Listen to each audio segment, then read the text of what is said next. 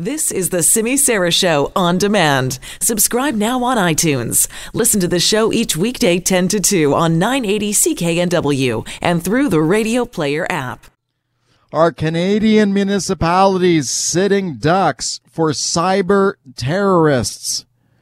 That's what the mayor of Stratford, Ontario thinks. This is the latest Canadian municipality to be targeted by an online ransom attack. Now, here's the way this works. You will have hackers could break into a computer system, maybe lock up some IT data, lock people out of their own computer systems, and then you know what happens next.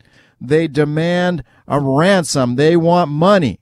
They want cash in order for you to release the information back to the targeted group. Stratford, Ontario, the mayor there saying that they're one of the latest communities to get attacked like this. He is sending out a warning to other municipalities and mayors across the whole country that municipalities better get ready for more of this. These online extortionists are getting bolder and smarter by the day. Let's check in with a real expert on this now, Professor Tom Keenan.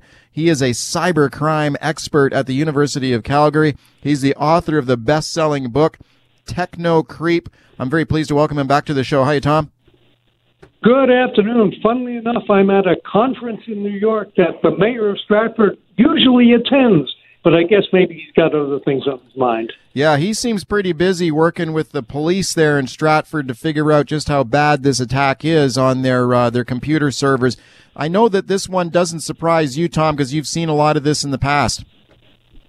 Well, we certainly have. I mean, there was a hospital down in Los Angeles that had, paid a ransom because if the bad guys lock up your data and you don't have a good backup copy of it, you're kind of stuck. I've even had, corporations call me up and say, well, what are we going to do? And the answer is if you had a time machine, you'd go back and back up all your data. And maybe you should pay, maybe you shouldn't. The police say don't pay, but I do know people who have paid, and it's an individual decision, I suppose. How does this work? How do these hackers get into the system, and then what do they do to lock up this information? Usually somebody did something bad. You got an employee who's a little bit bored, maybe at a hospital, and they go to a website that they shouldn't go to, or they click on an attachment on an email. There's a million ways that somebody's computer can get infected. And because the computers are all networked, that infection can spread, and sooner or later, probably sooner, the bad guys are in there, they've got your system, and the IT manager gets an email, and the email says, we own you. We actually are in control of your system, so pay up or you can't have your data back. Sometimes they actually encrypt your data. Sometimes they just pretend to encrypt your data. That's good enough for some people to pay. Okay, and quite often I know they will make the demand for Bitcoin, right? They want Bitcoin so that the money can't be traced if someone does decide to pay up. Bitcoin is virtually untraceable. There are some police techniques where they try to find it out, but the reality is it's pretty anonymous, and that is the currency of choice, because after all, if you sent them a check or gave them a credit card, there would be a way to follow the money. So it's typically the way that the bad guys money, and I've seen everything from $500 to $50,000, depending on what they think they can get. Okay, you're breaking up just a little bit on your cell phone there, Tom. I know we were worried about you being in a cell phone dead zone there. I don't know if there's any way you can move around or something to try and get I just moved outside, so now you have to put up with the Midtown Manhattan noise. But is that better? Yeah, I think that is better. Let me ask you this: some people might wonder why the heck would anybody actually pay these people, but on the other hand, if they've locked up your data and you have some confidence that you're going to get back into your system, I guess that's when people start doing the math in their own heads and wondering if it might be worth it paying these extortionists.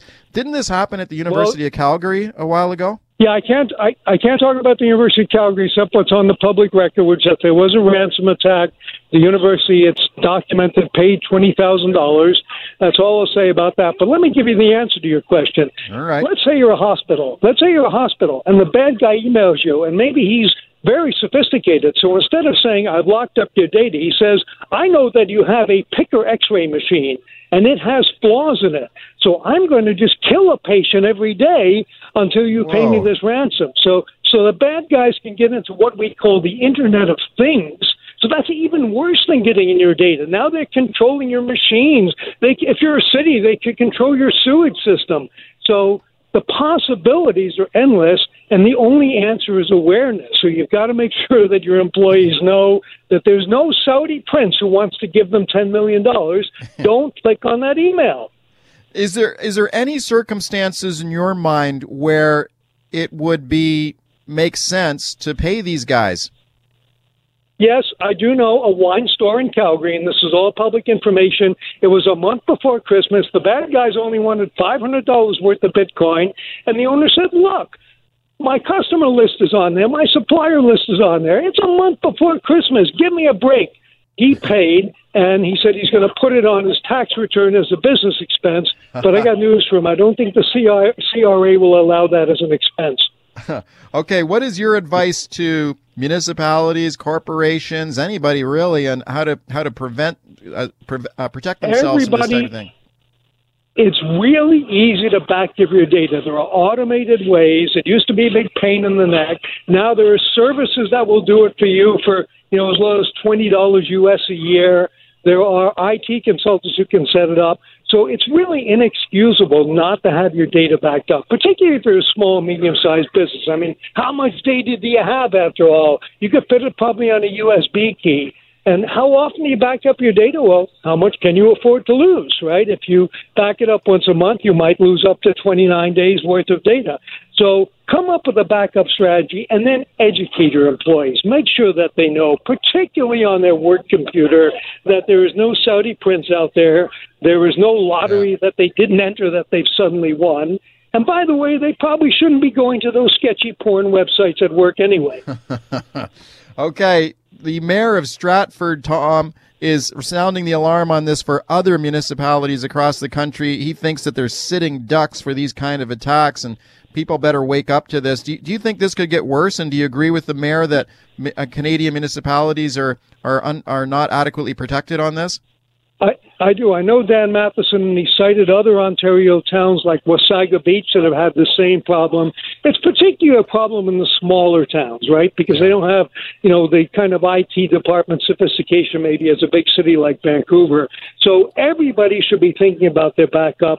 And what Dan is also calling for is a coordinated police response. The problem is, a lot of times you call the police and you get, Joe Officer who doesn't know much about cybercrime.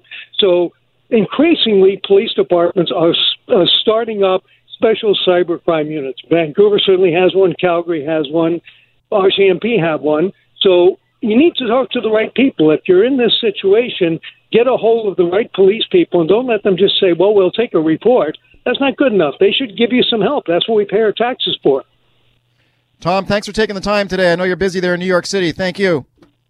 Okay, Mike, take care. Appreciate it a lot. That is Tom Keenan. He's a cybercrime expert at the University of Calgary. His best-selling book is Techno Creep.